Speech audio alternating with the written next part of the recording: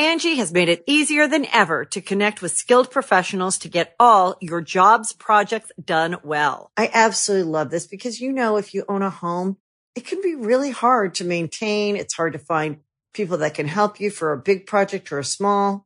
Well, whether it's in everyday maintenance and repairs or making dream projects a reality, it can be hard just to know where to start. But now all you need to do is Angie that and find a skilled local pro who will deliver the quality and expertise you need.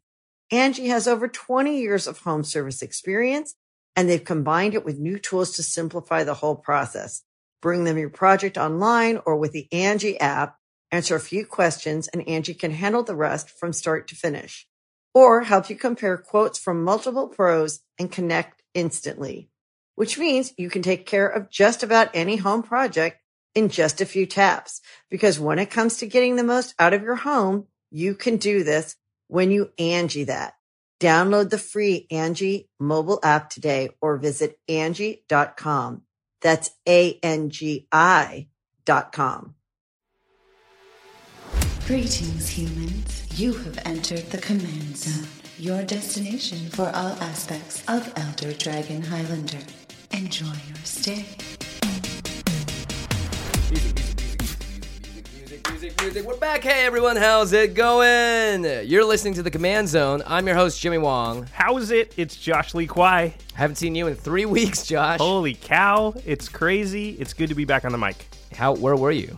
In case people don't know from us talking about it. We've talked about it, or we did talk about it in all the episodes, I think. I was in, basically Asia. Yeah, that's pretty good. I was in Korea, Singapore, Vietnam, Cambodia, Thailand, all around those areas. Had a great time. We'll talk about it a little bit more on the end step. I know people... Well, we've got a lot of probably new listeners here because we have something exciting. We have a spoiler. We have a Battle for Zendikar spoiler card. Bing, bing, bing, bing, bing, bing, bing, bing. Bing. It's really sweet. I can't wait to talk about it. It's pretty awesome. It's we're going to talk about it later in the episode. If you're here only for that, which I'm sure a lot of you are, then you can look in the show notes and we'll put a time code of where you can go to just listen to that right away. Otherwise, we're going to talk about our main topic and then we'll do the spoiler near the end to keep you all in suspense because that's what good storytellers do. Yeah, that's right. And after that, we're going to talk about your trip to Asia. Right, a little bit. Yeah, we'll touch on that. So those interested, I don't know, all 5 of you can stick around for that. Well, I'm one of them, so all 4 of you. There's only 4 others left. Go, yeah. Well, just based on all the food you tweeted out, I just want to know about that. It was definitely a food tour was a big part of it. Yeah. So we had some good eats. Singapore was awesome. About the spoiler, one more thing. Oh, yeah. Just for those people that haven't skipped forward. All 2 of you. All 2 of you. The number keeps going down. It's a rare land. A land? A land, and it's rare, and it's playable in all EDH decks. Yeah, absolutely. It's playable in every single EDH deck. So if that doesn't get you excited, I don't know what will. I think it's already going to go into probably 3 decks that I own. Yeah, geez. Yeah, at least that many for me, too. It's definitely very, very usable. Yeah. It's pretty cool. It's a land. It's a land, yeah. Any new lands that you get that are usable are going to be awesome because they don't take a slot in your deck, really. So it's just like... Yeah, it's just net positive for most of your decks. Yep. Again, if you guys want to see that spoiler, it's the time code's in the more info box below. But we're going to talk about some other cool stuff instead because 3 weeks have gone by. A lot of stuff has happened. Yeah, so I missed out on like all this crazy, awesome stuff. You were at PAX. Mm-hmm. I was at PAX. Tons of announcements got made. Worlds happened. Battle for Zendikar spoilers everywhere. It's very exciting. Yeah, lots of like spoilers, not just of cards, but of like what the new mechanics are, and you sort of getting an idea for what that set's going to look like. First off, though, let's talk about the Community Cup, which is happening this weekend. If you guys are listening to this show right now, we're releasing this show early. Usually we do Tuesdays and Thursdays, but we're releasing this show on a Monday. And the Community Cup is happening this weekend. I'm in it. Woohoo! Yeah! It's going to be... representing EDH, baby! Representing, yeah. Me and Staborski are the 2 EDH players. So, yeah, we'll be there Saturday, so the 19th and the 20th on Sunday. So you can just stream all of it on Twitch. Yeah, you should definitely check it out on Twitch because Jimmy will be part of the team that is kicking the crap out of the Wizards team so people on Moto can get... free something. What do we get? Oh, yeah. So if the Wizard side wins, every person on Moto gets a Drown in Sorrow from Pharaoh's Block. Drown in sorrow, because we'll all be drowning in sorrow. Not foil, nothing special, just a regular uncommon. However, if the community team wins, then every person on Moto gets a full set of the John Avon lands from Unhinged, when they're those beautiful floor lands. So, ooh, that's pretty sick. You get to pimp out your decks just a little bit. So they really want the entire community to be rooting for you guys. Yeah, exactly. Hopefully they also lose purposely. I'm just kidding. Play as hard as you can, guys, please. No, they try and win, I'm sure, because they get rubbed in their faces about how they've basically only won a couple of times. Yeah, exactly. Hopefully this will not be one of those times. Yeah, don't let that happen, Jimmy. You represent us all, man. I know. Oh, gosh. The pressure is on. The pressure. Yeah, Community Cup, very exciting. Make sure to tune into that on the Twitch stream. You can check out that link. Will also be in the show notes. Yeah, hopefully they do some multiplayer stuff. That'd be really exciting to see.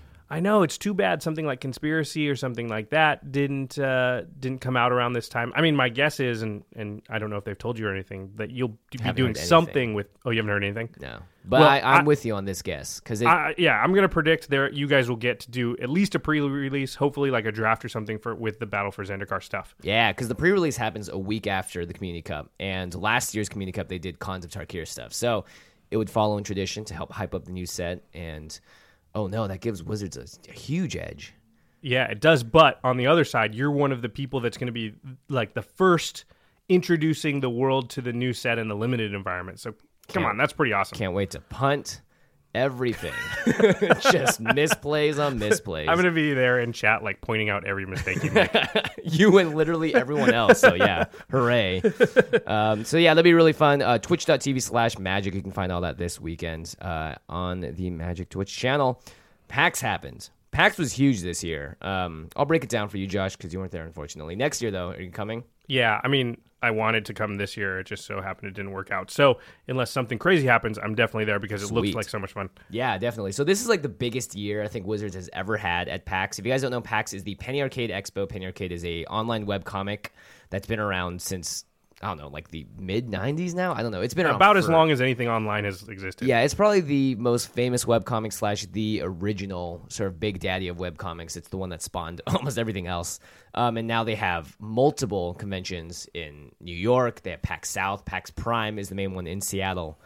And Wizards had a huge setup this year. They took over an entire building called the Annex, which is across the way from the convention center.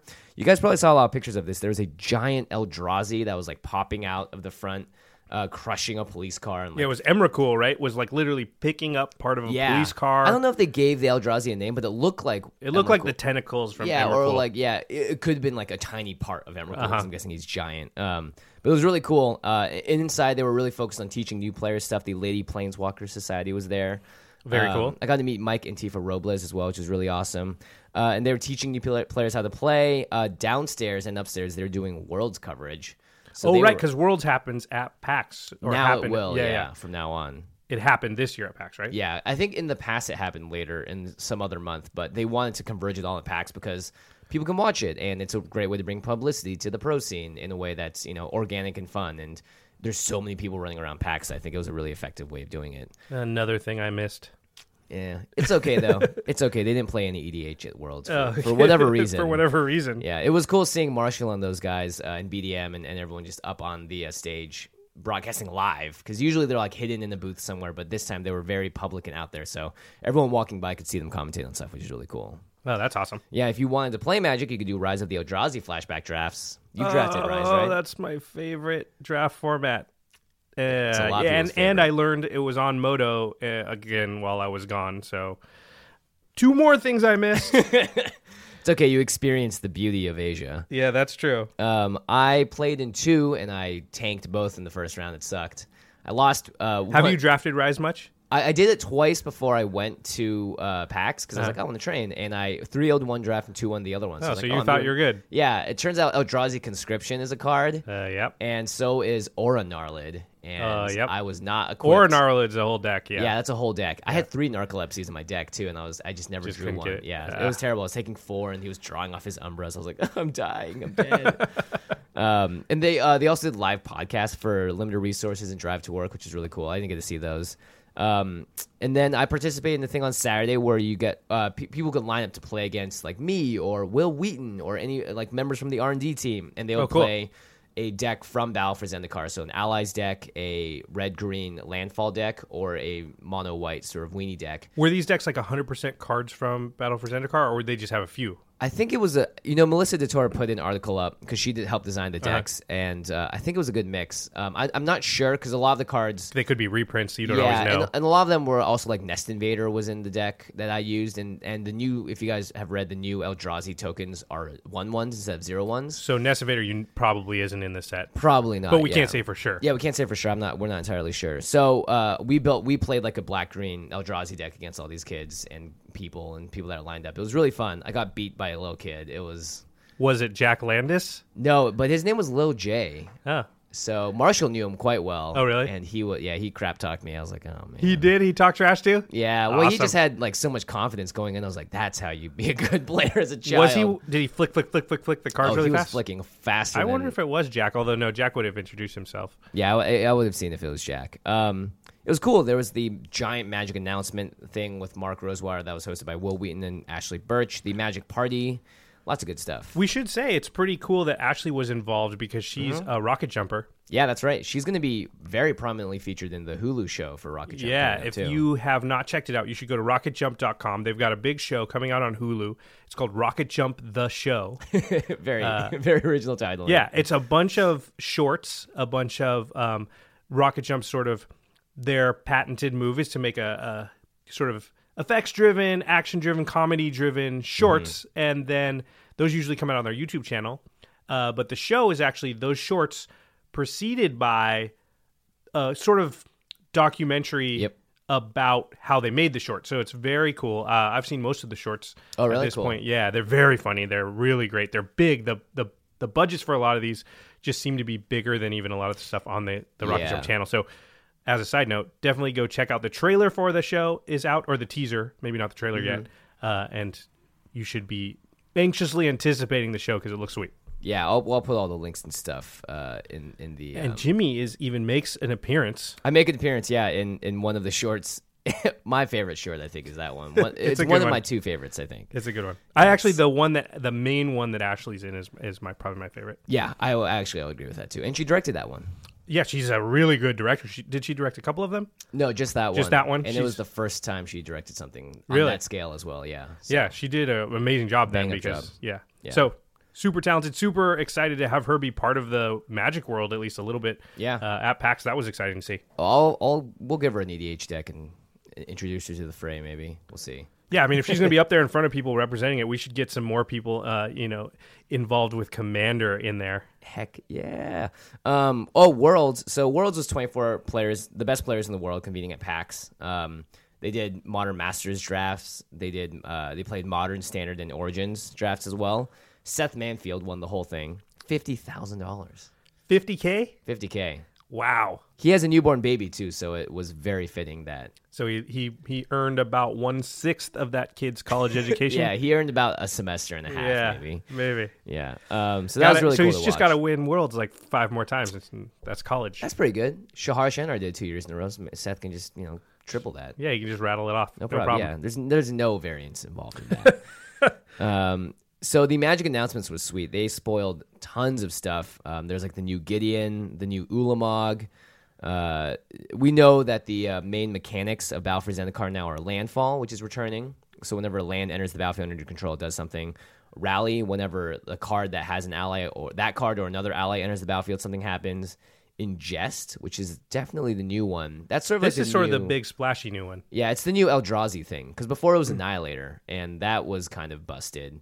It meant you had to sacrifice permanents equal to the Annihilator number when the creature attacked. Yeah, Annihilator was very powerful, but it felt like once somebody activated Annihilator one time, you couldn't win anymore. So there was no coming back. Unless you had like a bunch of lands to sacrifice. But even then, like a giant 8/8 coming at you is kind of hard. That's bad enough. And if you also have to sack 2 permanents, it's just like really hard. So how's Ingest work exactly? It's so whenever the creature deals combat damage, you exile the top card of your library. I think we have yet to see if the Ingest will come with a number like Ingest 5, or if it'll just there are some that say exile the top 4 cards of your library or something. Yeah, Ulamog exiles the top 20 cards whenever he hits you, which is pretty intense. Actually, I think it's just when he attacks. Anyway, Annihilator was whenever you attacked, And ingest, usually I think you have to deal the actual combat damage, which is a little different because it means then it's not always going to connect necessarily, which is kind of cool. Yeah, it's when Ulamog attacks. So we should say we're not going to go through and read all these cards because we don't want to ruin our set review, which will come out the week after the pre-release when all the cards have been spoiled. So we're just going to talk in general terms about some of the exciting things. A lot of new Planeswalkers. Yeah, a lot of new Planeswalkers. Everyone, I think, Obnixilis is back, and he's taking the place of Liliana because she's not on this realm at this time. So are there going to be 5? Because we know I think there's going to be 5. Kiora's representing 2 colors. That's true. So I don't know how that throws a wrench in the system because Gideon's there. So we've got white, black, green, and blue. Are we going to have a red one, or are they going to leave it at that? They don't always cover all the bases for Planeswalkers every set. So Oath of the Gatewatch is the second half of the set, the block. Oh, that's the name for the second? Yeah, and there are block? pictures of Nissa, Jace, Gideon, and Chandra. So those should be in the sets. Maybe not this one necessarily, but in the block at least. Yeah. Interesting. Yeah, Kiora she throws a little monkey wrench in there because of the 2-color thing. I don't know. Yeah, I'm interested to see what's going to happen. I know for a fact that they're going to do, I think they want to do 5 in general per set. I think that's the pattern that Wizards wants to keep up. Interesting. Very interesting indeed. Converge is the last new mechanic. You're going to like this one. It matters how many colors you use to spend on a card. So if you spend 5 colors to cast a 5 CMC spell, the Converge cost is 5, and something magical happens with 5. Yes, I saw a couple of these cards, and I was like immediately going into Chromat and every 5-color deck that I have. Yeah. There's an interesting sort of tutor type card. This mechanic is very, well, I think it's awesome. It's very Joshy, for sure. Actually, there's one more mechanic, though. Oh, yeah, you're right. It's Awaken. So there'll be a spell, and then it'll have an Awaken cost, so an alternative cost, similar to an Overload cost, or something like that. So if you pay the Awaken cost, then it puts a bunch of 1/1 counters onto one of your lands, and that land becomes a creature in addition to being a land. Which is kind of cool.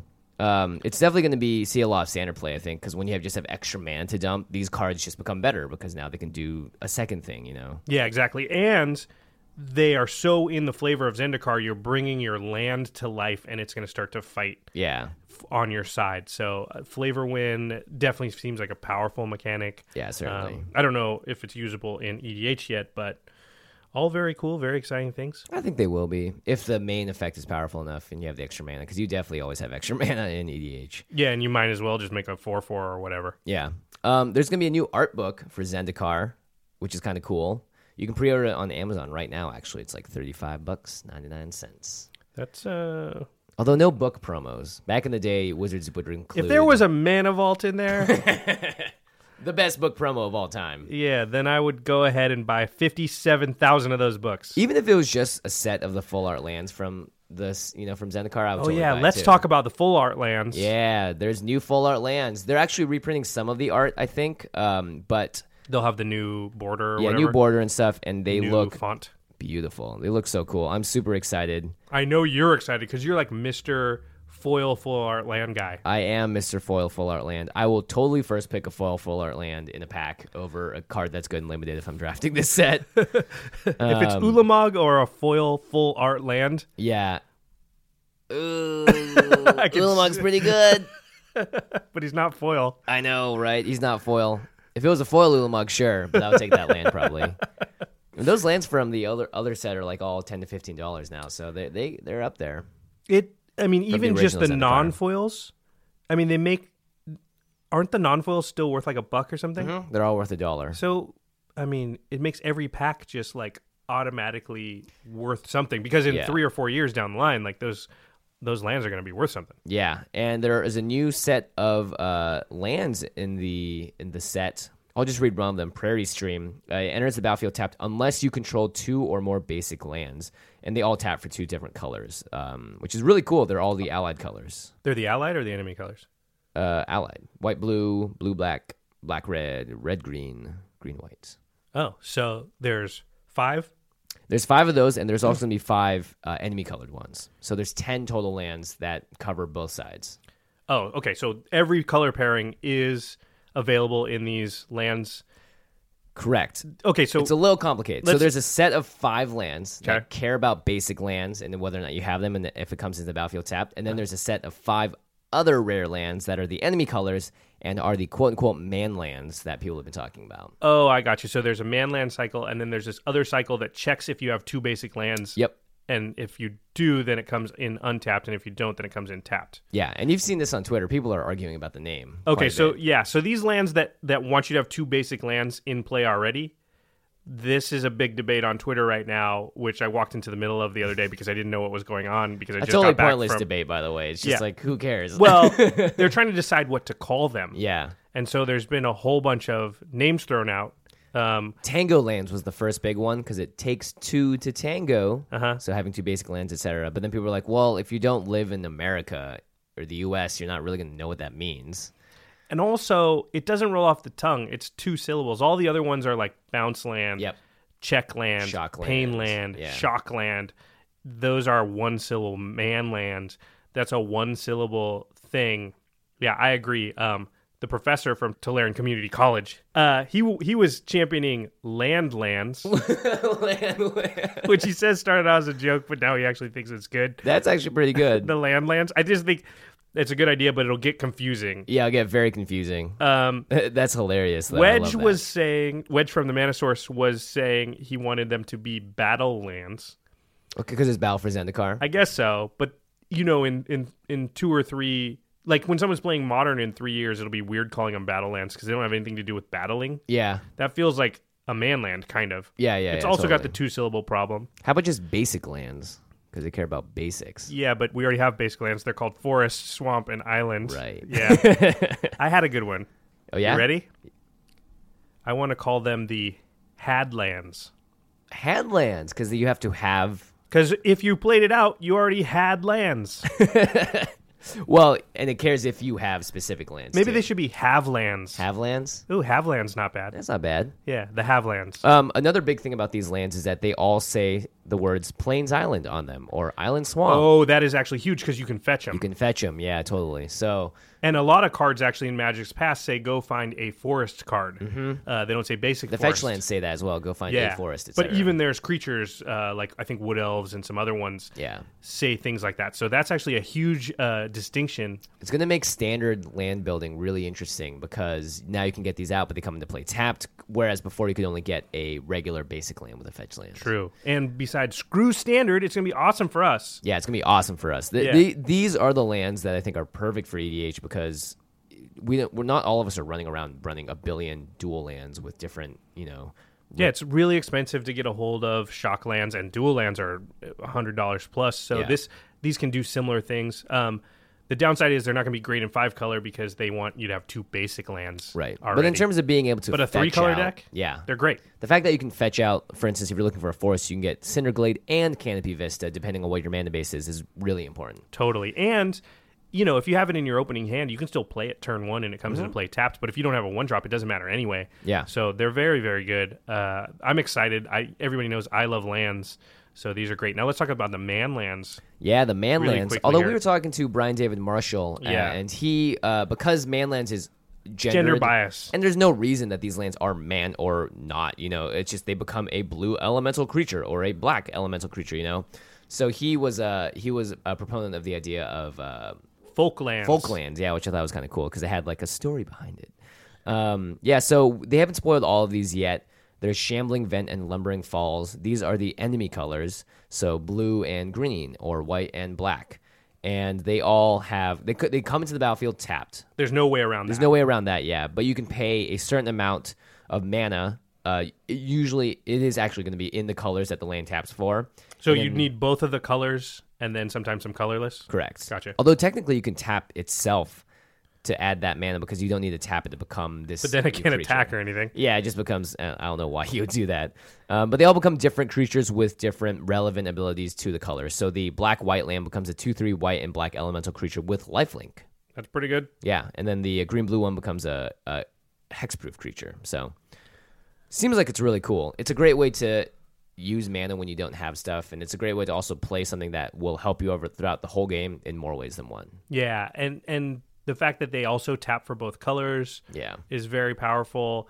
we have a lot of lands like these already existing, and they see a lot of play in different decks. So these are like just Celestial Colonnade is like a huge one that sees a ton of play. So these are just going to be more in that toolbox. It's pretty cool. Very excited about great. They all also, these like- lands. I mean, I love lands just in general. So just Yeah. more lands are awesome. Yeah, and these are great just as like chump blockers if you ever need to. If you ever have to, you can just, I can save myself. And, people Yeah. forget about them, too. So a lot of times they'll totally. think they're swinging in to kill you, and that'll make them do something that leaves them maybe a little more open. And you go, turn my thing into a guy, Sucker. block, What you gonna do? and now I can crack back and kill you or something. Yeah. Yeah. All right, here's the most exciting part of the announcement. This is a little bit crazy. Yeah, it's Wizards has decided to insert random $100 bills into packs In the form of expeditions. Zendikar expeditions, premium mythic rares. So they're all foil, they're all mythic rare, and it's about the same level rarity as a foil mythic, which happens like once every 2-3 boxes, I think. Yeah, I think you're right. Because one every 9 packs is a mythic, and then a foil mythic is like one every 72. I don't know. There's some math that says like basically every 2 boxes or every 2.5 boxes or something. Wizards has essentially said, look, we are going to reprint all the fetch lands and all the shock lands. We're just going to do it at a very top level rarity. They're all going to be worth a ton if you ever open one, but they're not going to be widely available, so it's not going to destroy prices either. This shows a lot of different things, I think. Yeah. So it's an indicator of a lot of stuff. It's pretty interesting. First of all, if you didn't follow along before, the Zendikar fetch lands not being reprinted in this set was sort of a hot button issue about 3 weeks ago, right before I left, because they're very expensive and they're only continuing to grow in price. And they shot up once people heard that they weren't going to be reprinted. Because they're used in all the Eternal formats, and them not being available and not being printed here means when are they going to be printed? So now we're learning that they're going to sort of print them at this rarity. How long is this going to go on for, did they say?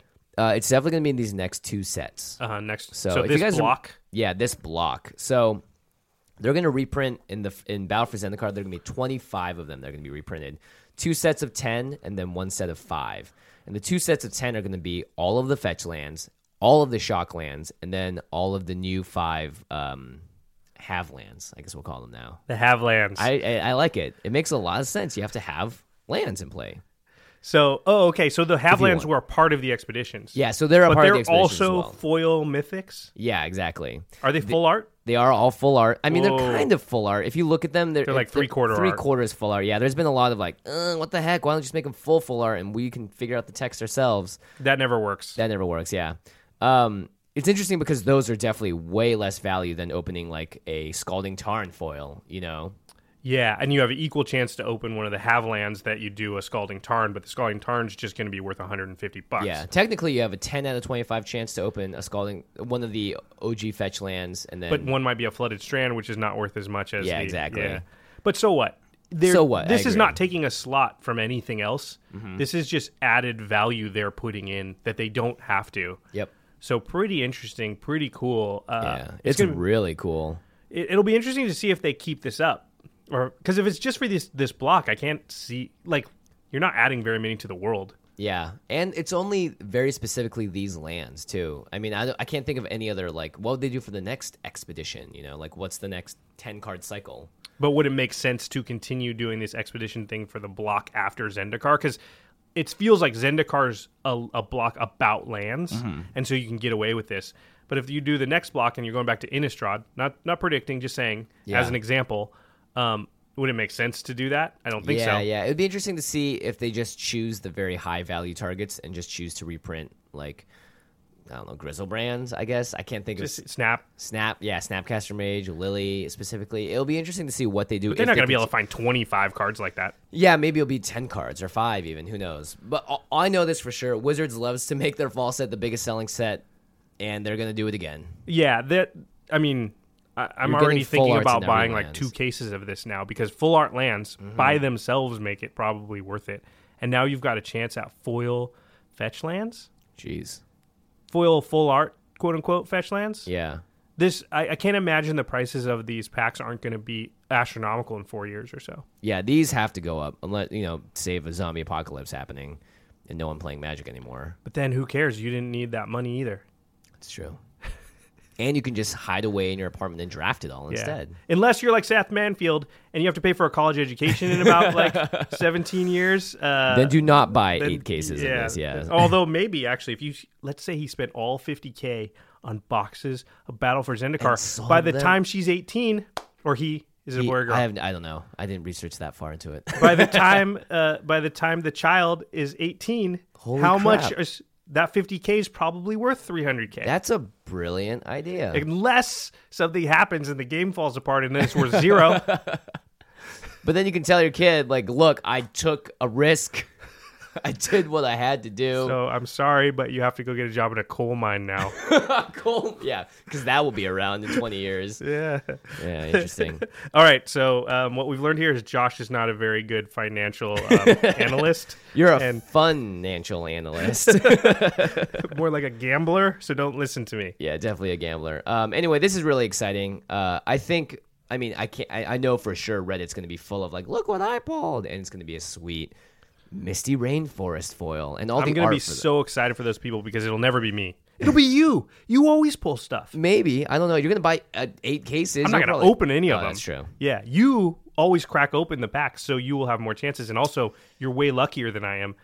I can't wait. You have that luck streak. I can't wait until you open the Scalding Tarn. It's going to be sweet. It's going to be super sweet. I'm rooting for you, dude. I'm rooting for myself too, guys. Let's talk about something weird here because it springs to my mind. Like, how does this work with legality? Are they all standard legal then? They are not standard legal. They are in their own separate sets. They're only legal in the sets that currently have these cards. So they're just legal as they are now? Legal as they are, it's yeah. It's almost as if they're not in the packs and you got them someplace else. Mm-hmm. Okay, got it. So if you do crack one open in a draft, you can play it.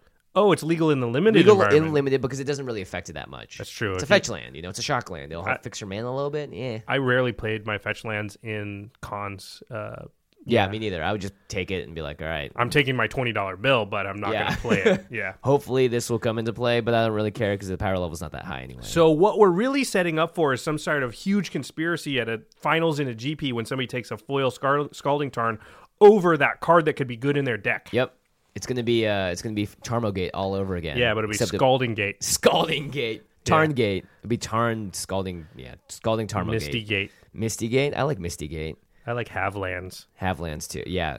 Can we do it? Can we petition? Can we do it, everybody? Havelands. If you agree with Havelands, send us a tweet at CommandCast, and we'll see what kind of momentum we can get going for it. Yeah, and just start tweeting out about Havelands. Yeah, just even in completely non-contextual. Like, man, dinner was great tonight. Havelands. That's awesome. Hashtag Havelands. Just randomly on your Twitter feed or your Facebook, just post a picture of one of the Havelands and just hashtag Havelands. Yeah, or Hadlands. Whichever one you... I think Havelands has a better ring to it, I think so, I think so, too. Like Hadlands. And it makes more sense. If you want to play it, you have to already have lands. Yeah, well, you can still play it. It just won't, Yeah, if you want it to be good. If you don't want it to be a guild gate. Oh, yeah, it's just a nice, rare guild gate otherwise. Anyway, there are tons of Battle for Zendikar spoilers. You guys can check them out by just going and visiting the sites that have them. Devoid is cool, the new creature type. They're colorless, but they have colored mana symbols on them. And there are a lot of cards that are colorless matters cards. Oh, yeah, I saw this. So it will cost like 2 and 2 black, but it'll say Devoid. Mm-hmm. And so therefore the creature costs black mana, but it's actually a colorless creature. It is devoid of color. Does that mean that Iona doesn't stop it? I think so. Should, yeah, I think they will get around that. Because you can't cast spells of that color. Yeah, and she can't name colorless. Oh, man, are there any kill spells that are... There is one. It's really good. It's called Titan's Presence. It's an uncommon. Okay, read it. This is going to see play. This is by far my favorite card out of the entire set so far. It's going to see play everywhere. Okay. It's a 3-drop. Uh-huh. As an additional cost to cast Titan's Presence, reveal a colorless creature card from your hand. Okay. So it could be Ulamog. It could also be one of these colorless devoid creatures. What's the casting cost? 3. 3 and what? Just that's it. 3 colorless. Oh, okay, cool. Exile target creature if its power is less than or equal to the revealed card's power. That's hard with the Iona, though. She's like a 8/8 or something. Yeah, that's true. I mean, you have to do an Ulamog. It has to be Ulamog or Blightsteel or something. But, I mean, this that's card still is... a sweet... Yeah. It's a kill card for 3 colorless mana. If you have any of these colorless... Like, a lot of these cards are all, 4 or 5 or whatever. Like, exile a creature with 4 power. That's insane. That seems pretty good. It also can go in the mono decks in EDH. Yeah. And maybe help us with this Iona problem because they wanted to reprint her twice. Yeah. There's also this thing called Hedron Network, which is a 4-drop artifact, and when it enters the battlefield, exile all creatures with power 5 or greater. As long as that card's on the battlefield. So that's an Iona killer. There you go. I like how we're just focusing on what can kill Iona. Well, there's just this influx of them right now. So, and also colorless. That's one of the first things I think of. Oh, I got you something from PAX. Actually, I should give it to you. I got you something from Korea. Oh snap! I should give it to you, but I'll give it to you tomorrow night when we play. Is it Bibimbap? No, but the bibimbap was really good. Oh, God. It's nothing. We have really good Korean food actually in LA. In LA, yeah. It's actually maybe the best place besides Korea for Korean food in the world. But our bibimbap is not even close to as good as theirs, and I don't know why. Our Korean barbecue is as good. I think there is, and we'll talk more about this on the inset, but water affects how rice is cooked. And I bet they just have better water and better cooking techniques for rice. Definitely possible because our water sucks in LA. Yeah, people actually import water for bagel shops here. Yeah, especially from New York. Yeah, especially from New York. Because people want those New York bagels. Okay, that was a cool side note. Fat packs. This is interesting. Fat pack. About for Zendikar, the package of lands is all going to be full art land. What? Yeah, it was the same in Zendikar as well. They didn't confirm it until like a couple weeks ago. I didn't hear this. Every single fat pack is going to increase in value by like $15, $20. Okay, hold on. Immediately. Let's rewind to the part where I said I was going to buy like 8 cases. I'm just going to take that amount. Hey, Seth Manfield, I changed my mind. All fat packs. All fat packs. All fat packs. Because you guarantee get all those sweet lands and you get the boosters. How many lands come in a fat pack? 50? I think it's about 50. 10 of each? Listen, we did not fact check that, so whatever it is, and you're yelling at us if it's not 50, it's around 50. That's Pretty $50 bucks. Yeah. At least. Well, right now it'll be... No, but I mean in a couple years. Exactly. Like, full art lands are just, they have value. We know this. Yep. Wow. Pretty sweet, right? Pretty awesome. I'm actually very excited. I need to go pre-order like 1 million fat packs. Yep. I hope they'll sell for MSRP still. You know, you can just go to Target, Walmart. All those places sell for MSRP no matter what. Yeah, that's a good point. Online, you're going to find harder prices. Please check your LGS first and see what their prices are. And I think we like to support our LGSs because you can't go play the game at Target. So if you go and buy all your stuff at Target and not your local gaming store, that's going to put your local gaming store out of business. Yeah. And then where are you going to go play Magic? But I think you're justified in doing it if the LGS is jacking the price on this stuff because you can't... Or if they sell out, which I think a lot of them will. Yeah, so all right, Target, good tip. Good tip. Target, Walmart, any place that sells cards for MSRP. All right. Oh, another announcement outside of all the sweet Alpha Zendikar stuff. Everyone's like, just talk about your spoiler already. Yeah, spoiler. Give me the spoiler. It's like, come on, guys. We're only 37 minutes and we're fine. There's a new prize structure for GPs. There's a new prize structure? Mm-hmm. Is it like more money? More money. First place gets $10,000. Look at that. Yeah. Wait a minute. This is directly because of Goifgate, right? I don't know, maybe. I mean, I feel like Wizards has been thinking about doing this kind of thing for a while, and everyone's like, hey, did you guys see the Dota 2 tournament where they gave away 80 million? Yeah. So I think it all kind of is adding to the And the Goifgate thing was a lot about like, well, of course he's doing that because winning the tournament isn't even worth that much money. Yeah, exactly. So at 10 grand, Dota 2 did like 20 million. We're at 10 grand. It's also going to make GPs way bigger, which is exciting. Although let's be fair, Dota 2 doesn't do that tournament like every weekend. Yeah. And there's a GP. There's multiple GPs sometimes. Yeah. On the same weekend. I think the big thing was that they could afford it. They just hadn't been increasing the prize payouts, and they are finally taking steps towards that. And every single place past that gets more money too, so it's great. That's awesome. Yeah, and you get like $250 if the GP's 3,000 people are bigger and you're like 50th place and stuff. So like even placing not as high as the top 8 or whatever, you're still going to get a payout, which is kind of sweet. This is going to be really awesome when you or I win a GP. Insert laughter here. Speaking of GPs that we can compete in, GP LA is May 20th to the 22nd, 2016 that we will probably compete in.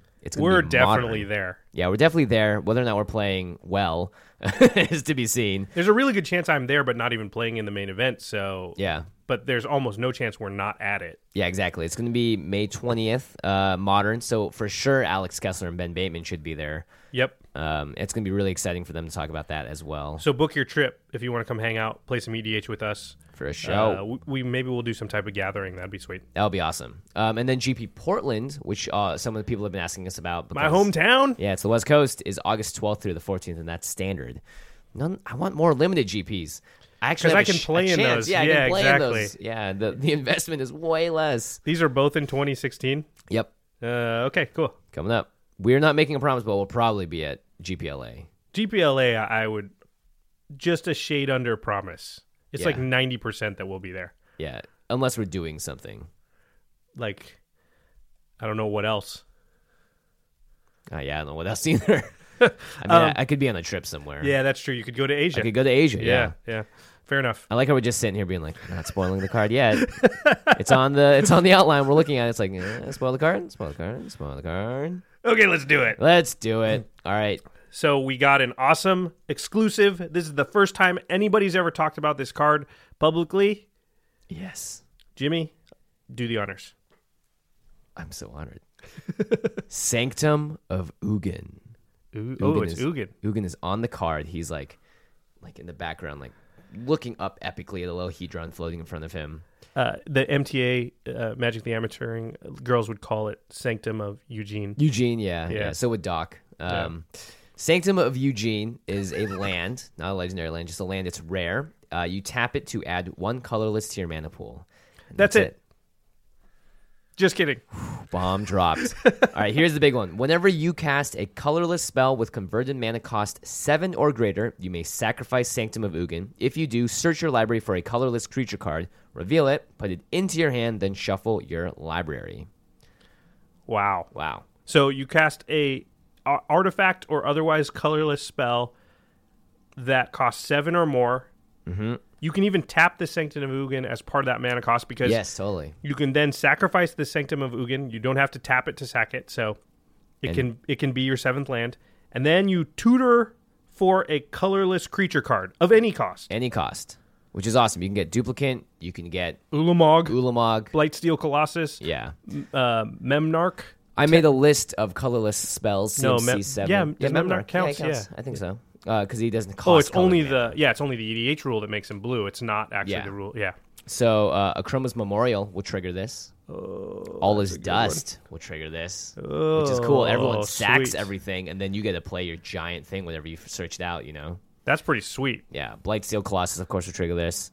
Yeah, Ulamog, Karn Liberated, the Planeswalker. Will UGIN will do it as well. Those are all cards that are played in a lot of decks. Yeah, Spine of Ishsaw will do it as well. That was included in a lot of the Commander of 2015 decks, or 2014. Platinum Angel. Can't lose the game, and you get something sweet. This card just seems really good. Yeah, Memnarch, Eldrazi Conscription, Elbrus the Binding Blade. All of the Eldrazi pretty much will trigger this. This just seems really, really good. Yeah, it's awesome. It's just like a land that will just free value. Free value, yeah. And the opportunity cost is just so low.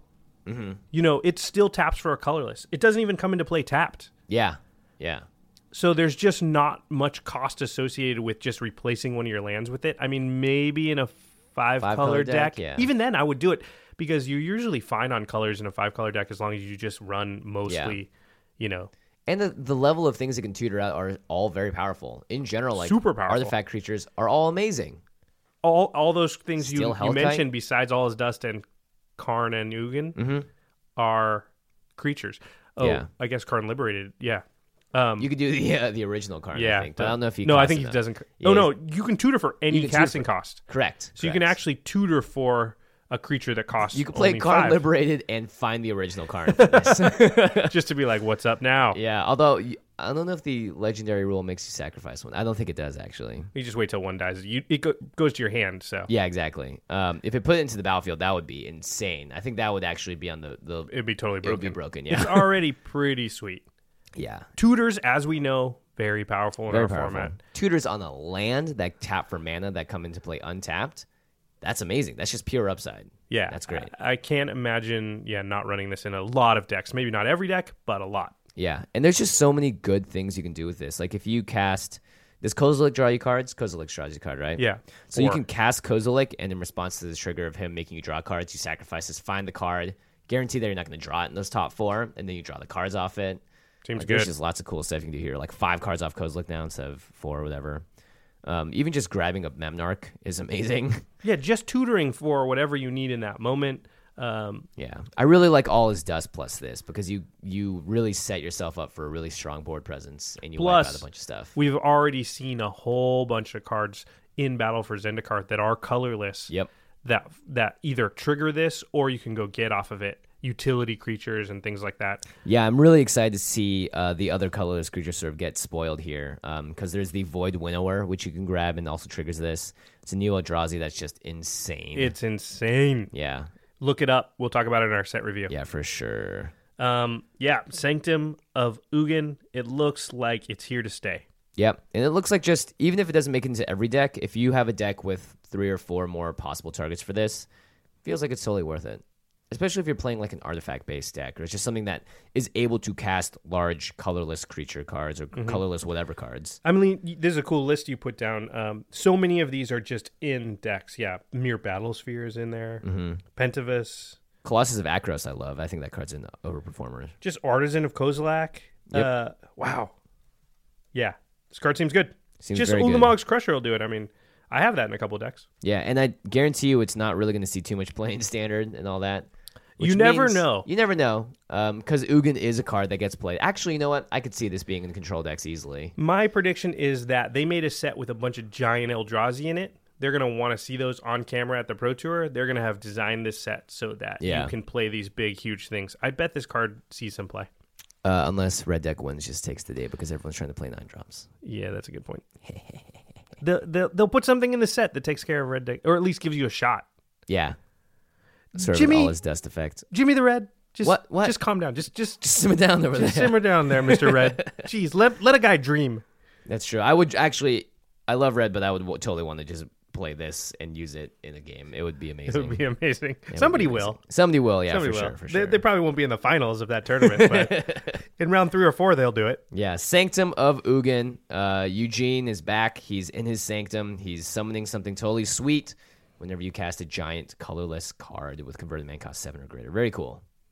You can see what we'll do is we'll post the picture of the card in the show notes on rocketjump.com. So if you want to take a look at it, you can find it there. I'm sure it'll be on Mythic Spoiler by now. It'll also be in our video, so you can see it there as well. We'll probably plaster it on Twitter. So go ahead and follow us there. Go find it on YouTube. Check out the Rocket Jump page. And those of you that are listening to the show for the first time just because of the spoiler, hopefully you stick around, check out some of our other episodes. Yeah.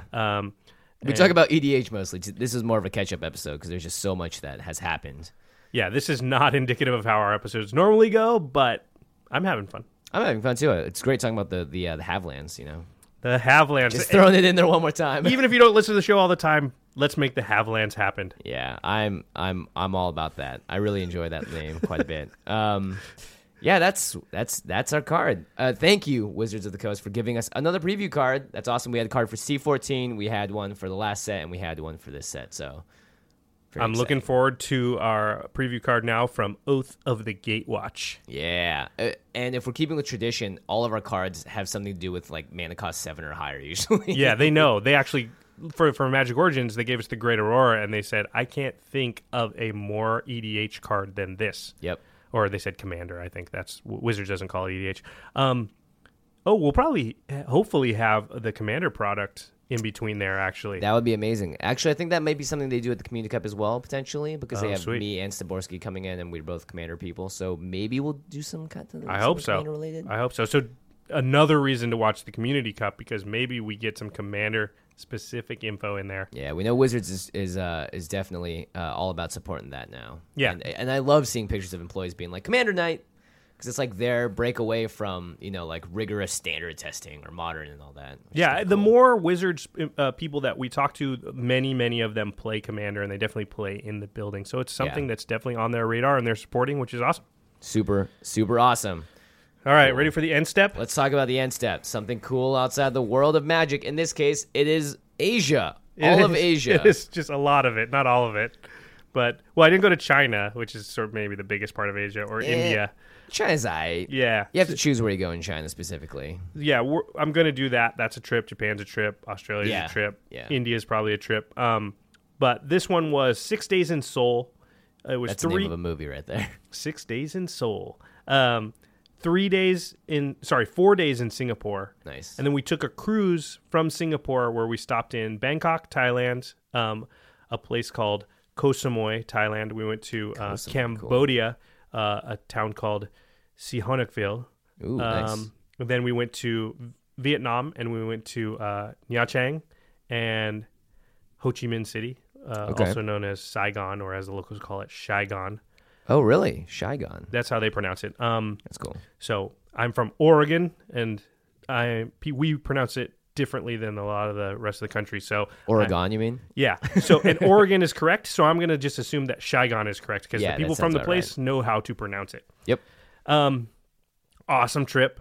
I can't talk about the whole thing. We ate amazing food in all places. Look like you guys ate like kings and queens. Oh my yeah, gosh. if you followed my Twitter feed, then my feed basically turned into a food blog for like 3 weeks with no complaints here. Yeah. So just to run that down really quick, Seoul has amazing fried chicken. Yes, the best in the world, right? It was incredible. I was like, fried chicken. I mean, we're from the States. We got good fried chicken. Yeah. Like down in the South, they got crazy for good. No. Seoul will give it a run for its money. The best places anywhere. It's crazy. I don't know the texture of the way they fry it. I think it's tempura. Mm-hmm. At least tempura influenced more. Super tasty. They have all these different sauces that go on it, and it's so good. Obviously Korean barbecue there. Very good. Singapore was like best place in the world for food. A few of our listeners had said that to me, and I was skeptical. I mean, I've eaten in LA is a really good place for food. Vegas is a really good place for food. New York, amazing place for food. I've been to Italy, known for food. Singapore blows them away. Jeez. It's not even close. They just have such a wide variety of different things, and they have their own fusion things. There's Malaysian food and Thai food and Chinese food, and Singapore has its own types of food. People have heard of things like chili crab. They have this thing that's called carrot cake, which I think is actually like... Not carrot cake, but... No, it's like radish. It's like fried radishes and eggs and stuff. I don't know what it is, but it's amazing. You're killing me right now. This sounds so chicken good. rice, which is like your favorite. Oh, yeah. I love chicken rice. Maybe the best place in the States for chicken rice is actually near my house. It's a place called Savoy. Yeah. I've gone there a couple times. Not my favorite. I know you love it. Yeah, I mean, I can tell, like, if I had to give it a true grade, it'd be like a 7.5 out of 10, probably. But in the States, it's known as very, very good. The line's usually out the door. It's like the best place for chicken rice, at least on the West Coast. I never loved it. I thought it was fine. Singapore chicken rice. Oh, I just blew out the microphone. Singapore chicken rice is amazing. We were there. Oh my gosh. We were there for 4 days. I had it at least 4 times. Really? Oh, wow. You can tell something's that good if you go back to it, even though you want to try new stuff. You're like, no, that tastes. I mean, I would order something new and chicken rice because I'm like, I need some chicken rice because it's amazing. We had one of our listeners, Shivam Bhatt, is Indian, and he recommended this place called Banana Leaf Apollo. Which you made it there? Yeah, which he said was the best Indian food in the world. Nice. That's what he said. Now, I haven't eaten Indian food in India or a lot of places, so I can't say that, but it was the best Indian food I've ever had, and it was actually the best meal we had on the entire trip. Wow. It was a fish head curry. They serve your food on a banana leaf with no plates or anything. It doesn't leak. It's perfect. No silverware. So you just take everything, put it onto the banana leaf, and just eat it with your hands in traditional Indian style. A little bit through, we had to ask for silverware. I'm sorry. I'm not Indian, and I wasn't going to turn into an Indian person during that meal, and it was just so messy. I couldn't figure out how to do it correctly. Yeah. So, but... Just for your mental health, you had to have a couple of... Also, I had like a little cut on one of my fingers. Oh, you're dipping it into curry. And it was spicy, and it was just like every time I went to dip it, it just hurt my hand so much that eventually I was like, I had to bite the bullet and be like... But your hand was like, this tastes delicious. Yeah. I was like, I got to keep eating it, but ow. Yeah. That's incredible. Well, thanks, Shivam. That's awesome. Yeah, Shivam, that was a really good recommendation. If you're ever in Singapore, Banana Leaf Apollo has to be on your list. We're getting kind of long here, so I'll end with the highlight of the trip. Well, 2 things. One was I met up with a local EDH group in Korea, in Seoul, that listens to the Command Zone. So I had been exchanging emails with a couple of listeners. That is so freaking cool, and I actually found, their LGS, went down. Didn't have time to play, but I did meet with them. I wanted to pick up some Korean Magic swag, and it was cool to meet those guys and watch them play and everything. So that was a lot of fun. And then the big highlight of the trip, everyone's been asking me, what was the single thing that was the biggest highlight of the trip? And it was the sun. It was the brightest thing. It's terrible. It was hot as hell. Yeah. Because we went in August, and it was like 92 and 90% humidity every day. That was brutal. The highlight of the trip was North Korea. North Korea. So we took a tour to North Korea. So you get on a bus and you go through all the stop checkpoints and everything, and you eventually get to what's called the Joint Security Area, which is the area where both nations, South Korea and North Korea, have buildings right near the border, and you can literally go up and cross into North Korea. There's a neutral buildings that are straddling the border between both countries. Wow. And you go inside one of the neutral buildings, and you can step into North Korea. Now, what made this the highlight of the trip and something that was pretty crazy is that 1 day before we took our tour, the North Koreans had allegedly sneaked across the border to South Korea and planted some landmines.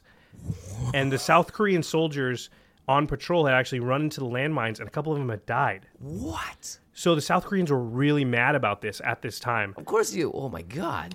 So in response to that, South Korea decides that what they have is on the border, all along the 150-mile border, or 150 kilometers or whatever it is, they have these big banks of speakers. And these haven't been used in a decade, but what they used to do, the South Koreans, is they would blare propaganda across at the North Korean soldiers, and they would say things like, Kim Jong-un now, is, a bad leader, and he's doing this stuff, and you should come defect, and if you defect, we'll give you a house and a car and a job, and, and they would just blare this propaganda 24/7 at the North Koreans to try and get them to come over and defect. And if they didn't, it would still just drive them nuts because it's just loud stuff coming at you all day long. Well, they had agreed to stop doing that about 10 years ago. Well, they started it up again because they were mad about this landmine situation.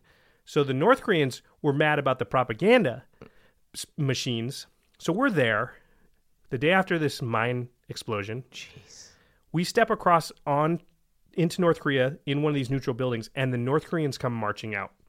So the North Korean soldiers come marching out. They line up, within 1 foot on their side of the border, and they're staring in the windows of the building that we're in at us. We're with some South Korean soldiers, and they have a rule that they're not allowed, if the North Korean soldiers are there, to take their eyes off the North Korean soldiers. So they all turn, and they're death staring each other through the window, and you're just out at there? the guys. Yeah, and we're like, what do we do? And we have one American soldier with us who is our tour guide, and he's like, this doesn't happen very often. He's like, I don't know, you can take us some pictures. So we got some pictures of the North Korean soldiers. You can take some pictures. Oh my gosh. So I got some sweet pictures of the North Korean soldiers in a death stare with the South Korean soldiers. Wow. What we call the ROK soldiers, the ROK, Republic of Korea. That was pretty sweet. So we leave the place. The next day after we left the tour, the North Koreans decided to launch a missile at the speakers that were shooting. Blow up the speakers? They want to blow up the speakers because they're tired. They don't want the propaganda. Yeah. The South Koreans see the missile coming. They fire artillery across the border at where the missile came from.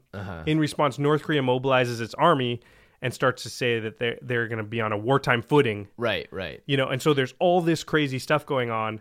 We're watching the news every night, like, is the North Korean army mobilizing and whatever and freaking out? And then, of course, we're asking people in Seoul, like civilians, Koreans, and they're like, just like, nah. Like, this happens all the time. Don't worry about it.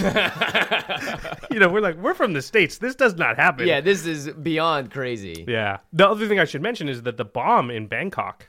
Yes. So there was an explosion in Bangkok, if you hadn't heard, at one of the Hindu temples. A very public, huge tragedy. Tourist location as well. Very, Specifically targeted towards foreigners, I think. Yeah, it was a part of town that is the most sort of frequented by tourists. A bomb went off, blew up a temple. A lot of people were killed and injured. Big tragedy. And then the very next day, somebody threw a bomb on a bridge in Thailand, which is also another touristy area. Fortunately, the bomb bounced into the river and went off and nobody was hurt. Oh, geez. But that was a second bomb attack in 2 days. And when we went to Bangkok, I think it was 4 or 5 days later, we actually stayed in a hotel that was a block and a half from where that second bomb went off. My God. Yeah. Luckily, I believe they caught the guy who they think set off the bomb. They caught another guy who was involved. Anyway, that was after we left. But my God. Yeah, it was a lot of scary stuff going on while we were there.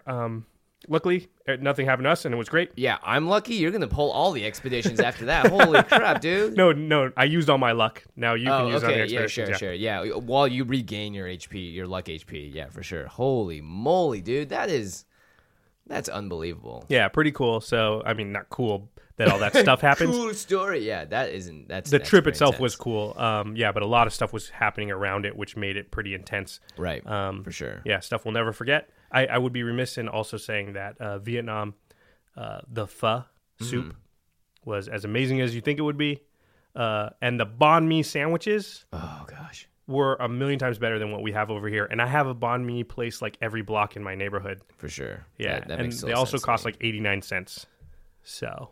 Yeah, the conversion rate's pretty good over in Asia. It's pretty good. Every time I went to China, I'd be like, lunch costs 50 cents today. And I was like, yeah, that's a pretty good deal. Yeah, it's pretty amazing. And the dollar's strong right now. So, well, that's amazing. Your trip sounded like it was fantastic. I'm actually going to Bali in December with my parents. So I'm Very excited to How sample. long? For a week, and then Hong Kong for a week. So we're going to eat like kings and queens. That's right. Those are two awesome places. Make sure you have chili crab in Bali. I hear Chili it's crab? good. Okay, Yeah. I'll make sure I'll tell my mom that. She is a big foodie. So. Oh, yeah. Well, yeah. I've met your parents at a restaurant that's my favorite restaurant in LA. Oh, that's right. So. Yeah, and my mom loved it, so she agrees. may trust me? Yeah, she totally trusts you. Yeah, All right. And she's very. I mean, just my mom. She's very like. No, She knows yes. because we went to that restaurant and she was literally like tasting stuff and going like, "This is what's in it."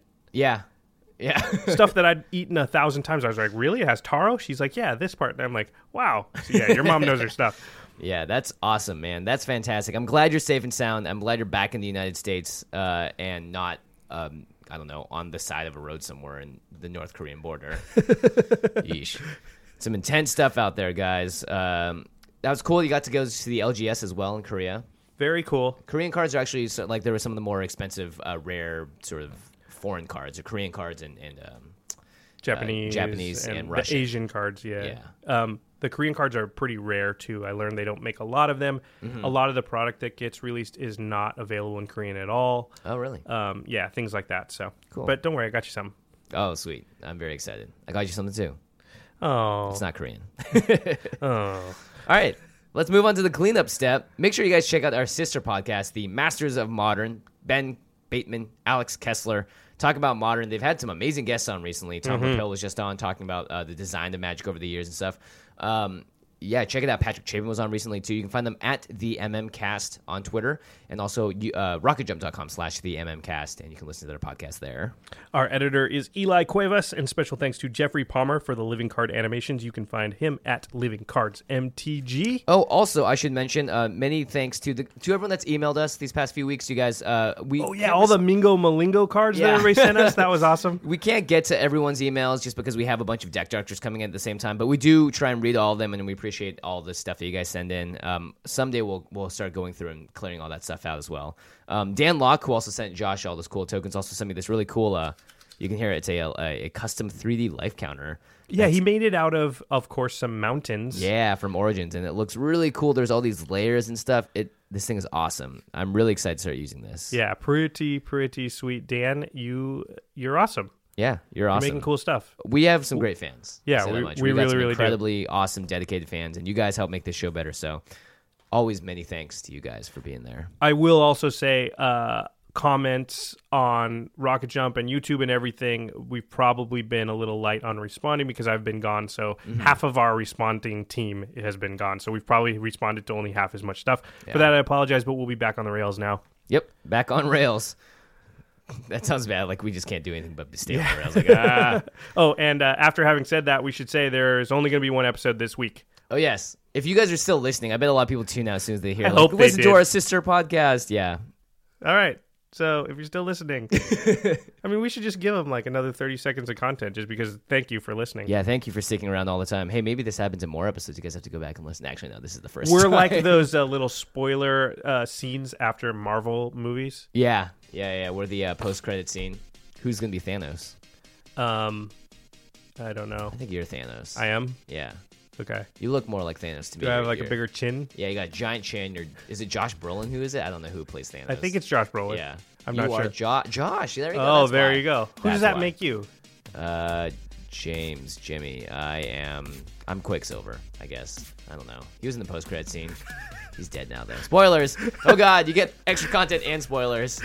Not the right kind of spoilers. Sorry if you haven't seen Ant-Man. Don't worry, I covered it. It's good. Nice, good call, Yeah. yeah. Okay. All right. That was way more than 30 seconds, so you got more than your money's worth. All right, everybody. Thanks for listening. And we will see you next week. Peace.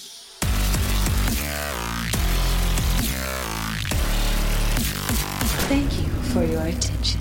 For further inquiries, send an email to commandcast@rocketjump.com or ask us on Twitter @JFWong and @JoshLeeQuai.